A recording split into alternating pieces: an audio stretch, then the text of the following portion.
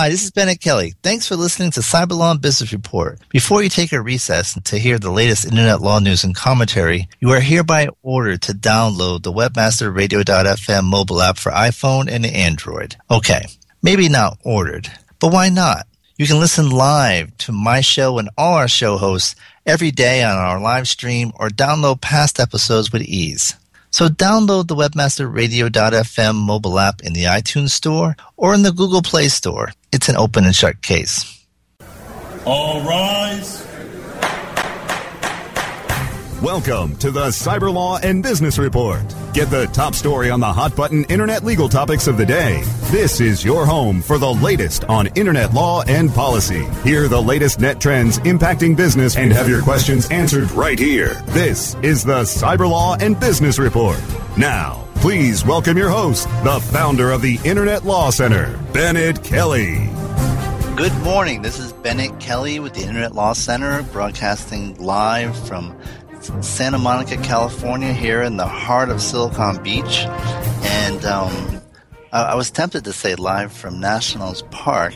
Actually, as we speak right now, the baseball playoffs are starting in Washington, and it's be the first time they've had October baseball in Washington since 1933, and coincidentally, it's the anniversary of when they won the World Series, the only time, in 1924. So hopefully that's a good omen for the hometown team. But it's also another significant day in Washington. It was this day in 1963 that President Kennedy, along with the English and the Russians, signed the nuclear test ban treaty, which was started as a policy initiative in his commencement address at American University in 1963, earlier that year. And I mention that because our first guest is Patricia Offerheit from the American University School of Communication. She's with the Center for Social Media, and she's going to be talking to us about the state of fair use on the web. And then the second half hour, we have Tess Cacciatore, and she's going to be talking about the Gwen Network, and it's part of our observance of this is National Domestic Violence Awareness Month in October. So we'll be talking with Tess in the second half hour. But I believe we have Professor Offerheit. You with us? Thank you so much. Yes, it's a delight to be here. Great. Thank you for coming. And all the way from Washington, D.C. in the American University, my alma mater. And so you've first of all, let's talk a little bit about the Center for Social Media. What is the nature of that, and what's its mission? So the Center for Social Media, which is centerforsocialmedia.org, exists to be able to promote making media that matters, social issue media, and that can connect with people using the many tools that we have, including the many social media networking tools.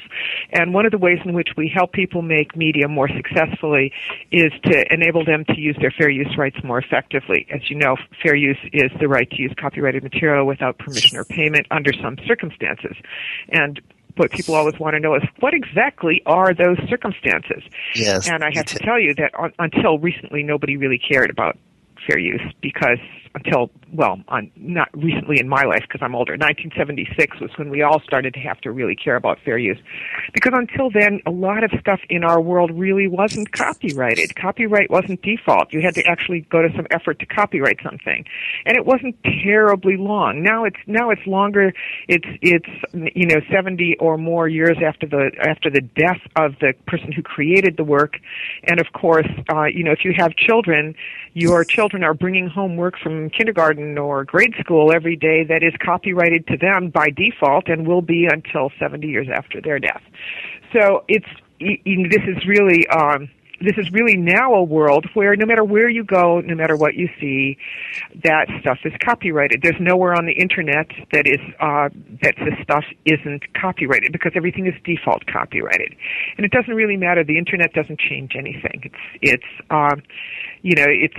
all copyrighted stuff. There are some exceptions. There is a little bit of stuff in the public domain, but not really very much and not reliably. So every single time you use other people's stuff, in some way you have to ask, well, do I have to license this, or am I going to use my fair use rights? And just to go back on the whole on fair use, the copyright, there's actually a provision in the Constitution that authorizes Congress to promote the progress of science and useful arts by securing for limited times, mind you, to authors and inventors the exclusive right to their respective writings and discoveries. But also at the same time, the Constitution also provides, through the Bill of Rights, the First Amendment, and so the fair use kind of comes from that tension of allowing copyrights but still allowing open discussion. Sure, and let me just point out, Bennett, that copyright includes the right to be able to use copyrighted material without permission or payment. That's baked into the mission, because the mission isn't to protect people who made stuff.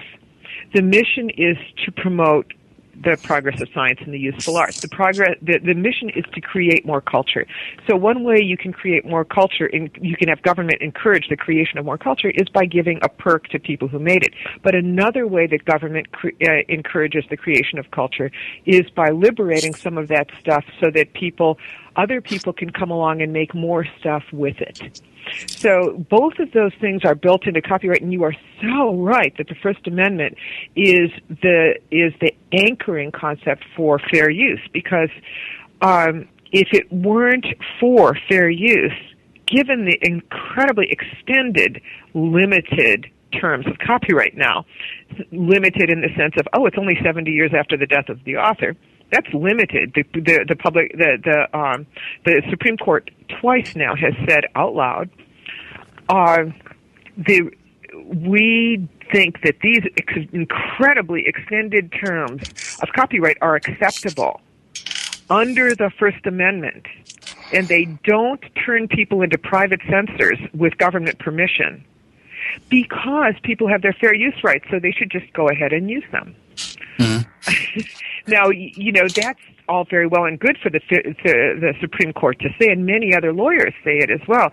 But if you are going to use your fair use rights, you really do have some questions about, exactly where is my comfort zone? Where am I going to be okay? Now, that's where the centros come in. And lawyers and particularly business people avoid uncertainty. And I was at a presentation. There was a University of Pennsylvania professor who's written a book on Hollywood's copyright laws, and he did a presentation at the Academy of Motion Pictures. Oh, Peter DeCherney, what a great guy! Yeah, and he did his great presentation. But it was interesting in that there were a lot of documentarians in the audience, and they said that when they tried to get clearance from their insurance company to include something that they thought was protected by fair use, a lot of insurance companies wouldn't allow them.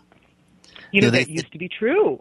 That absolutely used to be. It isn't true anymore, but it certainly was true if you tried to get insurance before 2005. And what completely changed the environment was that filmmakers, through their professional associations, and I'm proud to say with facilitation from the Center for Social Media, got together to create a code of best practices. In other words, what do we think is appropriate interpretation of this rather vague part of the law? What is appropriate interpretation if I need to make a documentary film? In other words, if I'm adding to culture, if I'm contributing to the progress of science and the useful arts, science in the sense of knowledge, What do I need from this law? And they did get legal oversight, but it's a non-legal document that has become incredibly influential. And influential in this sense, Bennett, I'm just really shocked, actually. When it came out in 2005, it was impossible for errors and omissions insurers, which is the insurance all documentary filmmakers need to get. It was impossible to get errors and omissions insurance for a fair use claim. Now, every single insurer for this kind of insurance in the United States accepts fair use claims if they're done within the terms of the documentary filmmaker's statement of best practices and fair use. And all you need is a lawyer's letter saying, "This, I have read the statement of best practices, and I will aver that these uses are within the terms of the statement." And here's the most exciting part. The errors and omissions insurers value the risk of doing that so low that they do not charge any more for it than they do for the rest of your clearances. So this is a very powerful statement about how usable fair use is if you have a community standing behind you saying, this is what we regard as is the core of acceptable in this area. And for people who are doing internet marketing, for people who are living on the web, for people who are doing online video, I think it's important to point out that we also have developed with communities a code of best practices for online video. We have worked with librarians to develop a code of best practices if you have an archive or if you're making material available for students. We've worked with people who teach in high schools and middle schools to create a code of best practices in media literacy. And all of those, I think, are of great utility to people who have to make these choices. And if you have no immediate community, I think something else that really helps is our recent book, which is called Reclaiming Fair Use, which is like $12 on Amazon. But it lays out the basic thing, the two things you have to think about when you make a fair use decision these days. If this is how judges think. They ask two basic questions. Did you just use it for the same reason as the original was made? Did a photographer take a picture of a sunset and now you just need a generic picture of a sunset to decorate your website, so you'll just take that? Well, the photographer created that in order for people like you to buy his beautiful sunset picture. So no, you're just using it for the same purpose. Or are you taking something from another source and you repurposing it in some way to make new culture? Say you're going to take a paragraph from somebody else's blog post or from the newspaper, and you're going to comment on it. Well, you're not providing it for the same purpose as the original. You are adding. And then the second question that judges ask is, how much did you take? Did you take enough to match up with your new purpose? Anyway, so this is the sea change in fair use has been since 2005 as communities of practice have decided to articulate their fair use needs and relate them to mission and create these codes. And in community after community, we've seen a sort of the breath of fresh air come in. Now, on that analysis, one of the leading cases that have happened involved this adult website called Perfect 10. And initially, Perfect 10 was suing Google over the inclusion of the thumbnails of their images in Google's image directory. And the court said that Google's was more or less transformative and creating a new product, so to speak, and that there really was no recognizable value anyway of the pictures in that size to begin with. And so there was really no harm to Perfect 10. But Perfect 10 has since then tried to argue that's not the case. Well, they can argue all they want, but the thumbnail case, as it's often known, is a really beautiful example of the nature of transformativeness. Because Google's use of these thumbnails had nothing to do with the purpose of Perfect 10's work, and nobody is going to use Google's thumbnails and say, oh, I've now met my erotic needs that I would have been able to do by diving into Perfect 10. So it was a very clear case of, Google is adding to culture by doing something completely different with that material, and it's using only as much as it needs to. It doesn't need to have a gigantic picture of one of those Perfect 10 images. It needs to only have enough for people to say, oh yeah, that's this. Now, statutorily, they list 4 criteria. The purpose and character of the use and whether such use is commercial in nature or for nonprofit educational purposes. The second would be the nature of the copyrighted work. And third is the amount and substantiality of the portion used in relation to the copyrighted work as a whole. And the last is the effect of the use upon the potential market for the sale of the copyrighted work, which we just discussed with respect to the thumbnails. Yeah, and doesn't that really help you make a decision on the fly if you're an internet marketer? I think. Well, yeah. I mean, that's Go the ahead. thing. It's one of those, it when you see it, and which allows for either people to make judgments that may or may not be correct, or just avoid it altogether. And I think your concern. Let me make. Mm-hmm. Go ahead. So here's the thing about the 4 factors. The 4 factors are of no help at all to somebody who needs, as a non-lawyer, to make a decision on fair use, because they were originally made as suggestions for 4 things to think about. But what you want to know is if this thing actually came to court, which God forbid, right? How would a judge rule? How would a judge make those decisions? So, and indeed, over time, since 1841, when fair use was first established in a court case, those are the 4 factors that were mentioned in an 1841 court case. People sitting in the judges' chambers have made different evaluations. There was a time when that 4th factor, the effect on the market, was a huge factor. But since 1990, it has decisively moved in another direction. The 2 questions I mentioned actually encompass the 4 factors. Because the first factor is what's the nature of the well, you have what's the nature of the original work, and then what's the nature of the new work. If you add those together, what that is how is the new work using that material differently from the old work, so it's not just stealing it. It's not just playing the Beyonce song because we love to listen to Beyonce. Mm-hmm. It is in some way doing something different with the Beyonce song, perhaps commenting on it or contrasting it with an earlier Beyonce song to say Beyonce has evolved or declined in her musical ability in some way. You've become a critic on it. You only need as much as you need. But so the first 2 factors combine to say, in what way have you transformed this material? This doesn't mean you decorated it or you changed it or you only took a corner of it. It means how have you put it into a new context? And in other words, how have you not just taken what was on the market and used it without paying the guy? How have you taken whatever you need from it in order to generate new culture? And the second question that judges ask is actually the 3rd factor. How much did you use? And what they're saying is, how much did you use in terms of your need for the transformativeness? There was a recent court case in which somebody used 100%. In fact, Perfect 10 is a case of using 100% of an image.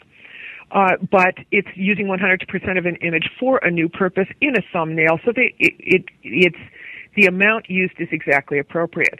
If you do that, then the effect on the market, which is the 4th factor, is completely taken care of. Because what you've said is, look, I used your stuff, but I didn't just take your stuff for its original purpose. That would have been, I would have been substituting for your thing on the market and nobody would be paying for it. That would be a loss in the market to you. But what I did was something new and something that you weren't doing and something that wasn't on the market. And the law says, I don't pay for that. So the 4 factors are a source of endless anxiety to people, and the big news, and this is described in the book, but it's also the basis for the way in which people think in the codes of best practices. There's 10 codes of best practices, by the way, but the logic that I think is much easier to understand is, am I having a transformative purpose? Am I repurposing it in some other context? And am I using as much as I need, not too much and not too little? Now, I'm sorry, the last thing, Bennett, is that the judges do not ask you, and the reason I talk about judges is not because there are many lawsuits. There are very, very few lawsuits on fair use, but because ultimately that's where you want to go to know if it came to that, how would it be decided? And once people know that, then they can work back to what would other people, what would I say if somebody threatened to sue me? I would say that's not how we decide things. But the other thing that's really important to realize is that judges do not require that you made exactly and completely the right call. Only this many pixels, only this many seconds, only this many words. They ask you to make a reasonable judgment. So they're going to look and say, they ask if you're in good faith. That's actually not part of the law, but it is something they ask. Are you in good faith? Do you have an argument? Do you have a story here about why it's transformative? And was your use reasonable? Not was it exactly and completely what the judge would say was to the second what your choice is of how much. Now, you've especially in your book, you've expressed concern that the copyright laws are actually reducing content. That because of concern over whether or not something's fair use or not, people are self-editing or self-censoring, and because of this uncertainty, there is less content than there would be otherwise. We have documented that again and again in small populations. That's absolutely true. Now, we know at the same time that there's an absolute burgeoning of content. But what we see again and again when people make decisions is that they act from fear, and often irrational fear. I mean, fear that isn't backed up by the actual risk involved. So what we would like people to realize is that fair use is available. It is not a frightening decision to make. It's like all your other free speech rights. It's all your other First Amendment rights do involve subjective decisions about context that you make pretty comfortably every day. And we would like to see fair use aligned with the mandate of the Constitution that people contribute to culture. Because when people contribute to culture, but they do so in a way that is fearful or acts from an unwarranted expectation of risk, the culture itself becomes deformed. It isn't as creative as it might be. And people are really stuck using those fair use rights, using their First Amendment rights under copyright, because copyright is so the rights of monopoly holders are so extended these days. And we don't actually think that's probably going to change in our lifetimes. So if that's not going to change, then if people want to create in a reasonable way, they need to use their rights. We're going to take a short break, but when we come back, we'll continue this conversation and talk a little bit about some topic we've talked about before on this show, and that's Right Haven, with the infamous copyright trolls. So copyright trolls and more after these messages. You're listening to the Cyber Law and Business Report. Stay tuned for more of the Cyber Law and Business Report after this brief recess for our sponsors. Oh, yeah. My day is done. Time for happy hour. You're already done for the day? Yeah, because I use CertifiedKnowledge.org. Their PPC tools literally save me hours every day. How do you keep on top of all of Google's new features? Easy. With Certified Knowledge, their interactive learning modules keep me up to date. And if there's something I don't know, I can watch their video lessons without having to hunt around the Google Help files. Great. I'm ready to expand my knowledge.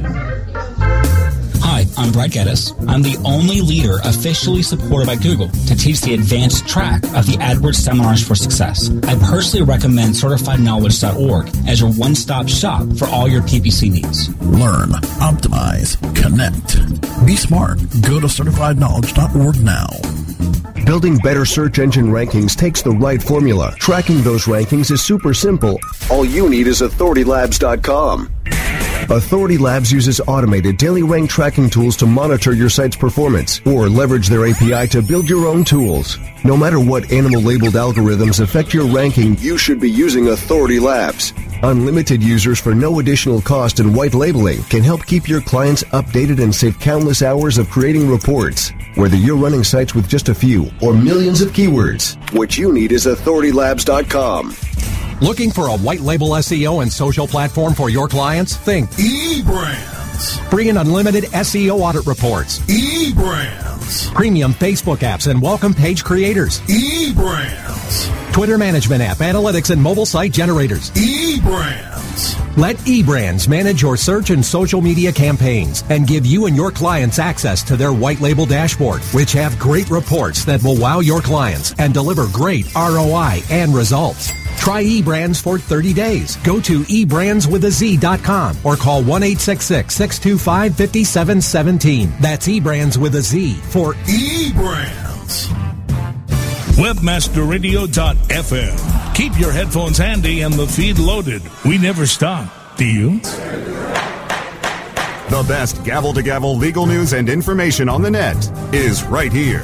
This is the Cyber Law and Business Report, only on webmasterradio.fm. And we're back. You're listening to Bennett Kelly here in the Internet Law Center for the Cyber Law and Business Report. And bad news so far, St. Louis has jumped to a 1-0 lead after one inning in Washington.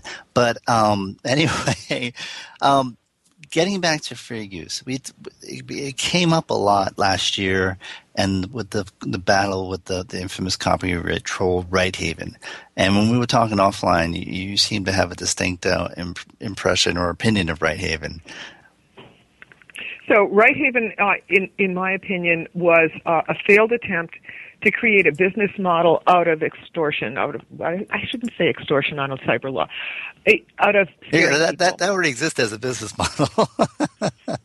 Yes, out of scaring people, and because the whole business model was, let's go to people who are quoting our stuff. Let's ignore that there is fair use. Let's threaten them. Well, let's just preemptively sue them, and they'll settle because they'll be so scared. And indeed, many small fry bloggers did that. Larger folks who had some legal expertise or even access to pro bono services, which I have to say, don't forget about legal clinics across the country. There's actually a list of them in our book that can help you make decisions. But their thing was like, let's go and find out who's using our copyrighted content for whatever purpose, preemptively sue them, and then take the settlement money and run. And what happened to them in court case after court case is, if it was at all contested, judges said, this is a complete waste of the court's time, and you're just a bad actor in this story. And Righthaven folded. Righthaven went into bankruptcy, and justly so, after scaring a lot of people and scaring them. I don't know all of the cases that Righthaven went after. The ones I looked at were very clearly fair use. But it seems you make it an important point about fear, because I don't think the business model was about the money. I think the business model was about the fear, because the publisher. Yeah, the publisher said they believed that any use of their content was equivalent to like auto theft. And so they were really trying to discipline the market out of fear. It's interesting. I don't know what the motivations of the publisher were, but it was one of those really, really disastrously bad legal maneuvers to try to use the courts to change habits of people.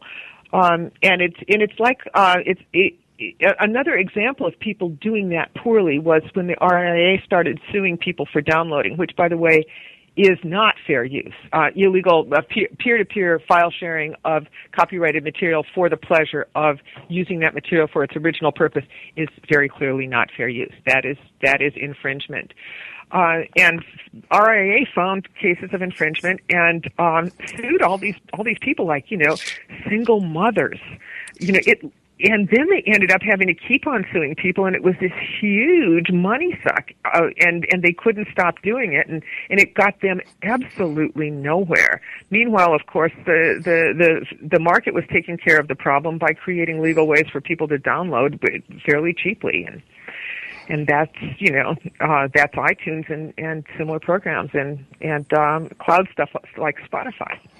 So using the court system fecklessly is just not looked upon kindly by the courts themselves. And Righthaven paid a price, and so did the Las Vegas newspaper. And there's something analogous to that happening right now in terms of litigation brought by a certain company that has gay porn. And they're actually using the threat of exposure by litigation to actually get more in settlement than they would if they litigated. I mean, the general rule of settling a case is you compromise, you get less than you would. Whereas here, Go ahead. Well, the problem with settlements, the problem, one real problem with fair use is there actually is so little litigation.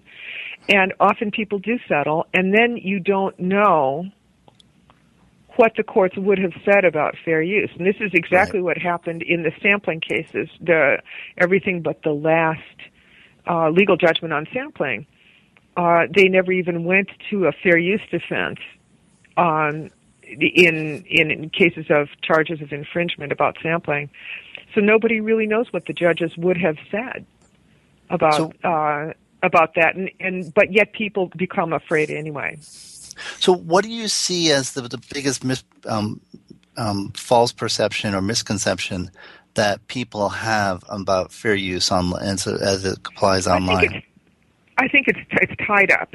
One is it's too gray. I don't know how to make a decision. And actually, there's a very clear way to make a decision. It's not too hard. Am I repurposing this, or am I using it for the original purpose? And am I using the appropriate amount of it and in the appropriate way that is matched up to my purpose? That's not too hard to do.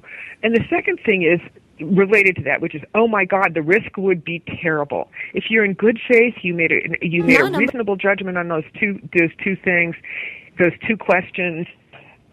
And ideally, you're in a community of practice that has established a code of best practices. Well, then it becomes very easy, and the risk is so low that, for instance, in the case of the documentarians, their own insurance companies say this risk is so low we are not going to charge you for it. So I think those are two of the many myths. Another big myth is, I can use 30 seconds, I can use 400 words, and all those things. Right. That's just some kind of, I don't know what the internet equivalent of old wives' tale is, but that it seems to have the same type of currency. Yes, exactly. No, exactly. Well, I can tell you, but at a later time, when we're not on such a short deadline, why I think those myths have arisen. But fair use is not constrained to any of those rigid rules. Fair use is the law was written to try to encourage people to use the law to make new stuff, and not to be penalized by the fact that people have these very extended copyrights if they are contributing to the culture. Now, we only have a minute or so left. If people want to find out more about your book, where should they go? Amazon has it, Reclaiming Fair Use. You can also go to our website, centerforsocialmedia.org. Centerforsocialmedia.org/fair use is the zone of our website that has it has all the codes of best practices. It has FAQs. It has fair use question of the month. It has videos. It has PowerPoint explanations. And if you don't find any of those to be to your satisfaction, there's a place to write us so that we can help make new materials that would address your learning needs. And that's how I came across you. I saw that your fair use question a month. I thought that was just brilliant. So I wanted to commend you for that. And so for listeners, if you go to the Internet Law Center blog, ilccyberreport.wordpress.com, there are links to the Center for Social Media, as well as background information on American University and professor, and some additional background information on from fair use. And we didn't get to talk about it, but I actually had a link to one of the Hitler videos that maybe we can talk about some other time. The Hitler meme, yeah. Yes, that's a really good example of fair use. There was a fair use Hitler meme that got taken down by YouTube, and then got put back up. It did get put back up. It got put back up because people understood their fair use rights and asserted them. So yes, but it was kind of interesting that that's what the case. But we have to go. We have our next segment coming up. I want to thank you very much for joining us. It's been a pleasure, and hopefully maybe I'll meet you next time I'm an American. But thanks again for joining us. We really appreciate it. We have Tess Cacciatore with the Gwen Network. And Tess, you there? Yes, I am. How are you? Fine, thank you. Thanks for joining us. Tess is one of those people who, it's funny, today is Ben Vereen's birthday, and I don't know if you ever saw the movie All That Jazz, but he does, anytime he introduces someone, there's this long wind-up about, he's this, he's that, he's only this thing and that thing, and you remind me of that, actually. You're a music producer, a social entrepreneur, a tech executive. You've been nominated in a number of aspects of your career. So you're quite a multifaceted person. Oh, I thank you. And I love Ben Vereen. So, if I could be anywhere near his company, I'm very privileged and honored. Thank you. He'll be coming on later to serenade. But good. Any event. So first, for starters, This is National Domestic Violence Awareness Month, and so there's programs run by the Justice Department and a whole bunch of other organizations to promote awareness about domestic violence. And what does Gwen do to promote awareness on domestic violence? Well, first off, GWEN stands for Global Women's Empowerment Network, and what we want to do is be able to transform lives beyond abuse. So it's really about allowing the people, not only the women, because we are a Global Women's Empowerment Network, but we can't do this without the conversation and healing with men, and the statistics are very high for men to be in abusive situations as well, which causes the cycles of abuse. But what we're going to do is really encourage the people to come forward and tell their story through our technology platforms, and to be able to combine with other people in their communities on a grassroots level to help strengthen the ability to bring awareness to their own communities about the statistics of sex trafficking, domestic violence, school bullying, which also this month is for school bullying.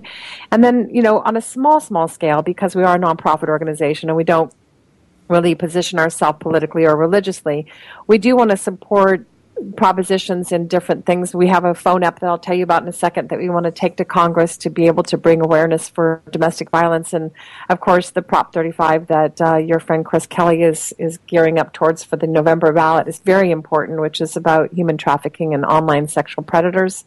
So just a small part on the legal side, which, ties in with your radio show, but mostly about using technology and convergence media to be able to bring the communities together and bring people together for empowerment. But who better? You're very well situated for that convergence, since you've been in tech, you've been in marketing, you've been in the nonprofit sector, and you're a songwriter even. So it seems like this this is the perfect moment for you, and who better to lead Gwen than you at this point? Oh, I appreciate that. It's like one of those stories that you hear when, someone emerges out of the woodwork and they say it's an overnight success. It's been 20 years or more in the making between, as you said, entertainment, technology, and nonprofit arenas. I'm probably the crazy mix of all three, and I wouldn't be able to put Gwen on the map as you're helping us do without having all three of those components in place, because the technology part of it is what really, I think, will drive the glue and the connectivity between not only people in the United States, but we are global. And I've already been traveling for over a decade, meeting with powerful women and men and talking with children around the world, that eventually my dream is to have the technology being readily available in all corners of the planet so we can actually be able to converge on a global scale as well. Well, let's talk a little bit about technology. One of the major breakthroughs in technology has been mobile platforms, because in some developing areas they've skipped landlines. They never really were fully implemented, and they went straight to the 3G, 4G mobile technology. And in doing that, they get the benefit of the apps and all the other technology that goes with it. And so you guys have an app, actually. Why don't you tell us about the Gwen app? Well, I'm really very proud about this mobile app because it does a multitude of things. It has the music component with amazing artists from around the world. We have 2 of those artists on our mobile app right now that are nominated for the Hollywood Music and Media Awards. One's from South Africa, Ard Matthews, and the other one is Gary Floyd from here in the United States with one of our theme songs for Gwen. And then a Congolese artist that lives in Brussels that has an amazing hip-hop song by the name of Pichu for the Heritage Project. So we have music. We have daily inspirational quotes that keeps our community engaged and inspired and empowered.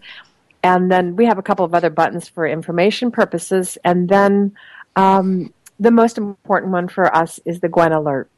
And the Gwen Alert allows you to put your Gwen 5 into your phone, and you're able to, on an instant button, you'll be able to alert your Gwen 5 if you're ever in an emergency.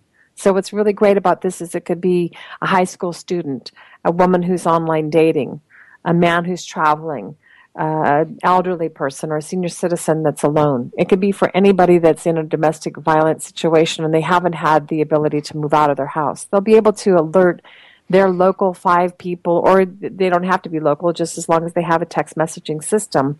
Through the iPhone, they'll be able to communicate with their Gwen 5 and get help immediately. And is it also available in the Android platforms? It's not available yet on the Android platform, but we're working on that. And as well, what I want to do is be able to have it in a SMS text format as well, because I think it's going to be really important for people in developing countries. We work a lot in Africa and Asia. One of the things with the Gwen Alert that I want to bring awareness to is the sex trafficking and what's going on in the United States. So we want to be able to allow for SMS down the road for it to have the Gwen Alert there. We want Gwen Alert to be a household name that we're bringing awareness and empowerment to people all over the world. Well, we'll be doing that, but first we're going to take a short break. When we come back, we'll be talking to Tess more about the Gwen Alert, and I imagine there's been quite a few alerts being sent from National Park, where the Nationals are now down 4-0 in the second inning. So we'll be back after these messages. You're listening to Cyber Law and Business Report. Stay tuned for more of the Cyber Law and Business Report after this brief recess for our sponsors. How much time do you spend on SEO research and competitor analysis? What if we told you that there was an easier, faster way? Searchmetrics SEO software propels you to top positions on search engines around the world with our unique global search, social, and competitive data in over 60 countries. Gain a competitive advantage today with Searchmetrics.com. That's Searchmetrics.com. Johnson, what's this Mantis I keep hearing about? Do we need to call an exterminator? No, sir. Moby Mantis is our new SMS marketing tool. SM what? SMS, text messaging. Moby Mantis lets us communicate directly with our customers in real time. We can send promos, coupons. It even lets our customers market for us by sharing offers with their friends online. It's been great for business.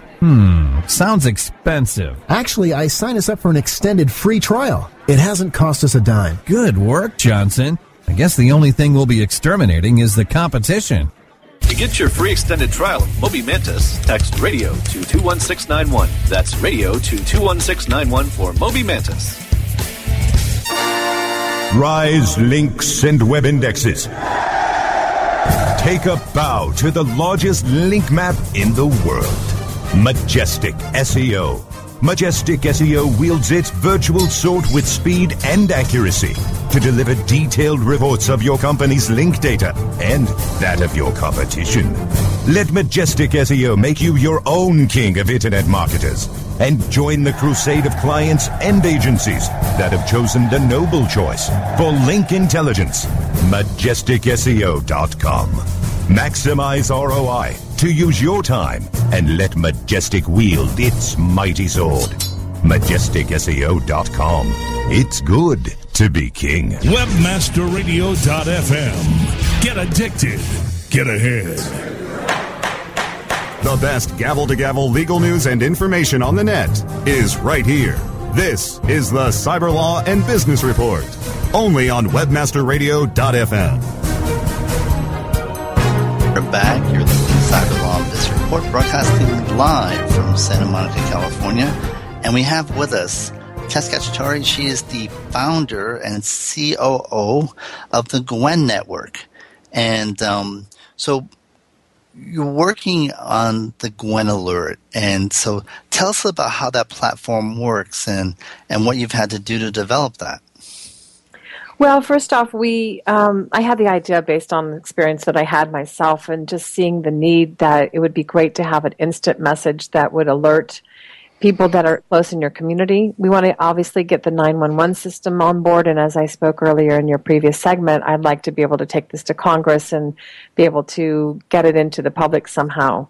But my first step of getting it done was actually meeting up with Brad Zatot, and he is a mobile app developer. His company's called Company 28, and he had happened to have a really good, successful run of this alert about dogs and missing dogs, and so he had a GPS location. And that's one thing I forgot to mention on the most important part of the Gwen Alert is when you send your Gwen 5 that you're in an emergency situation, a GPS pops up. So your location is given. So anybody can find you, or you can call 911 and say, hey, I have a friend who's in distress, and this is the location that they're at. So getting Brad on board and getting him behind this, he knew the expertise and the ins and outs of mobile apps and had great ideas. And we co-created it. And one of the special things that I can say about it is that even before it came out, the Mobile Excellence Awards gave us an award that we'll be receiving next week at Digital Hollywood here in Los Angeles, where we have the Social Awareness Award, which we're all very proud of. So we hope that it brings a lot of success. Now, your background, how did you come to become part of Gwen? Well, as you said earlier, I've had about 20 years experience. I started off in the entertainment industry, which segued into the technology arena. I was in the technology arena starting around 93, and I was brought into the nonprofit arena as a producer. And they wanted to produce a compilation of music to bring awareness and do a collaborative effort in the nonprofit arena. But back in the 90s, no one wanted to really play together. It was all very individualized. Thank God that has changed over the years. But back then, it was really difficult to call the nonprofit and say, hey, we want to give you money from the sales of this compilation. Not only is this a compilation, but I had the crazy idea of taking this new technology on the market at the time and making it an interactive box set. So, we had to explain back then what an email was, and then explain that if you put the CD in your player, videos will pop up.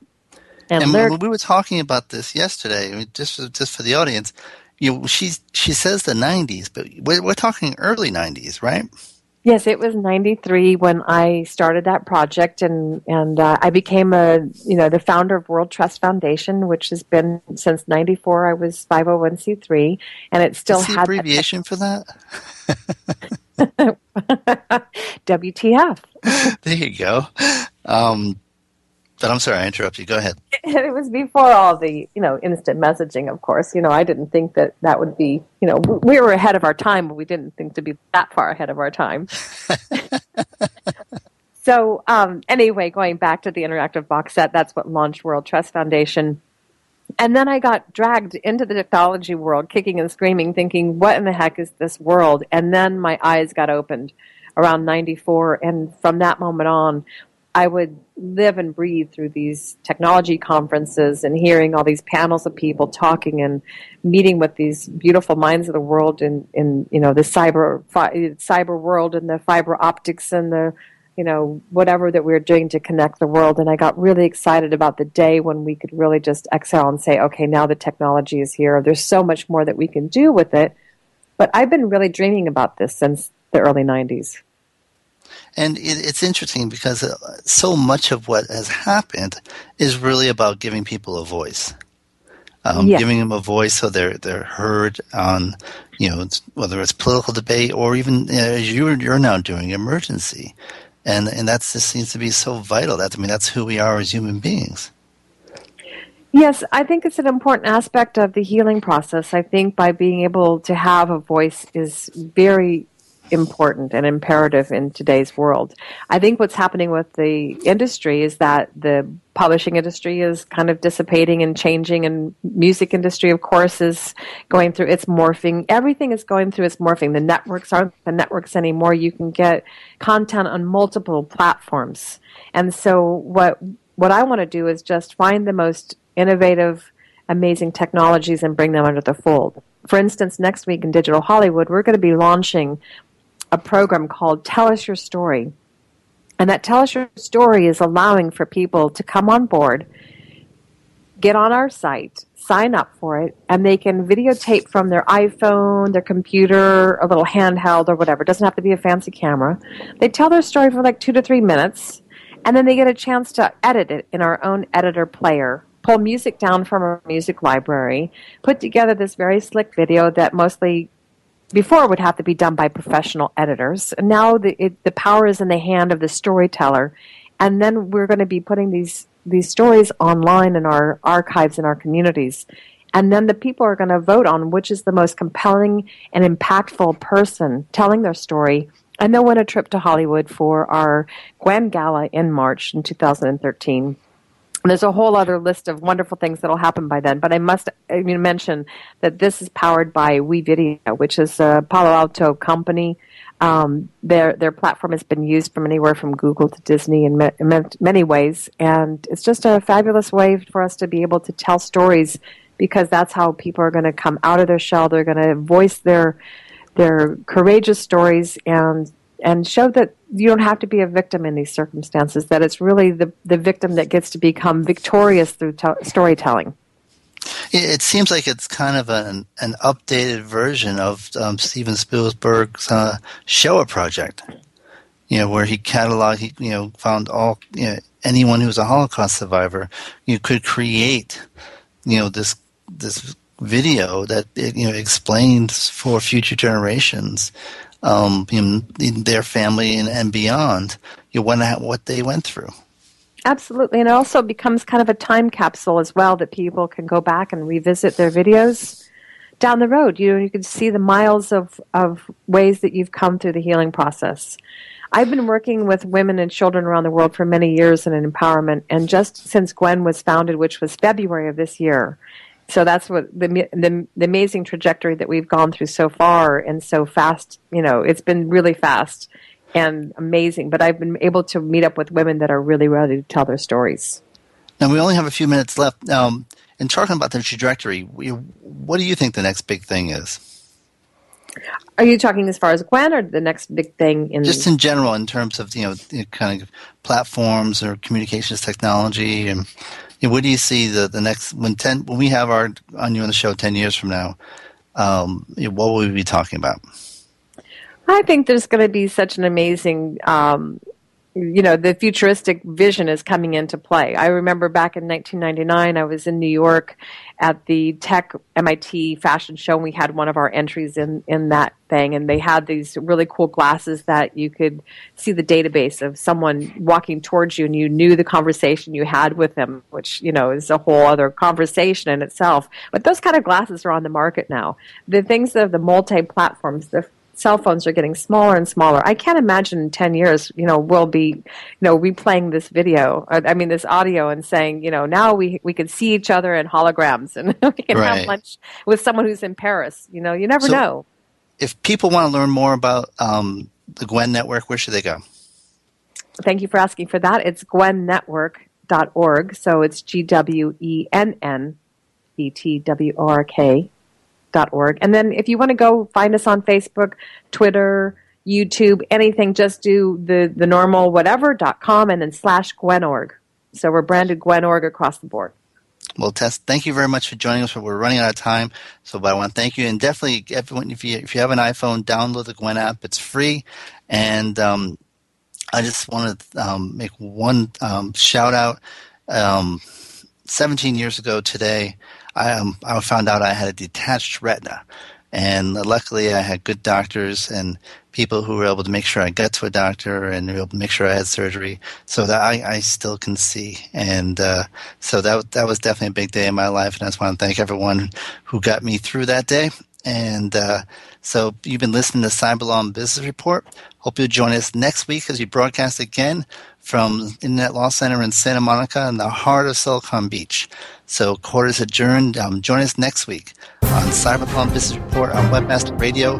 Be sure to download our mobile app so you can take us with you. Court is adjourned.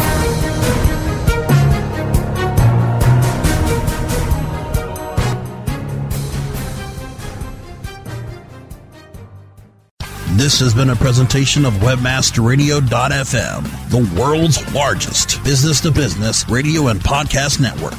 We welcome you to sample past episodes of this program, as well as our complete library of programs, on demand or on the air via our 24/7 live audio stream at www.webmasterradio.fm. The opinions expressed on this program are those of the guests and hosts and do not necessarily reflect those of WebmasterRadio.fm's management or sponsors. Any rebroadcast or redistribution without authorized consent of WebmasterRadio.fm is prohibited.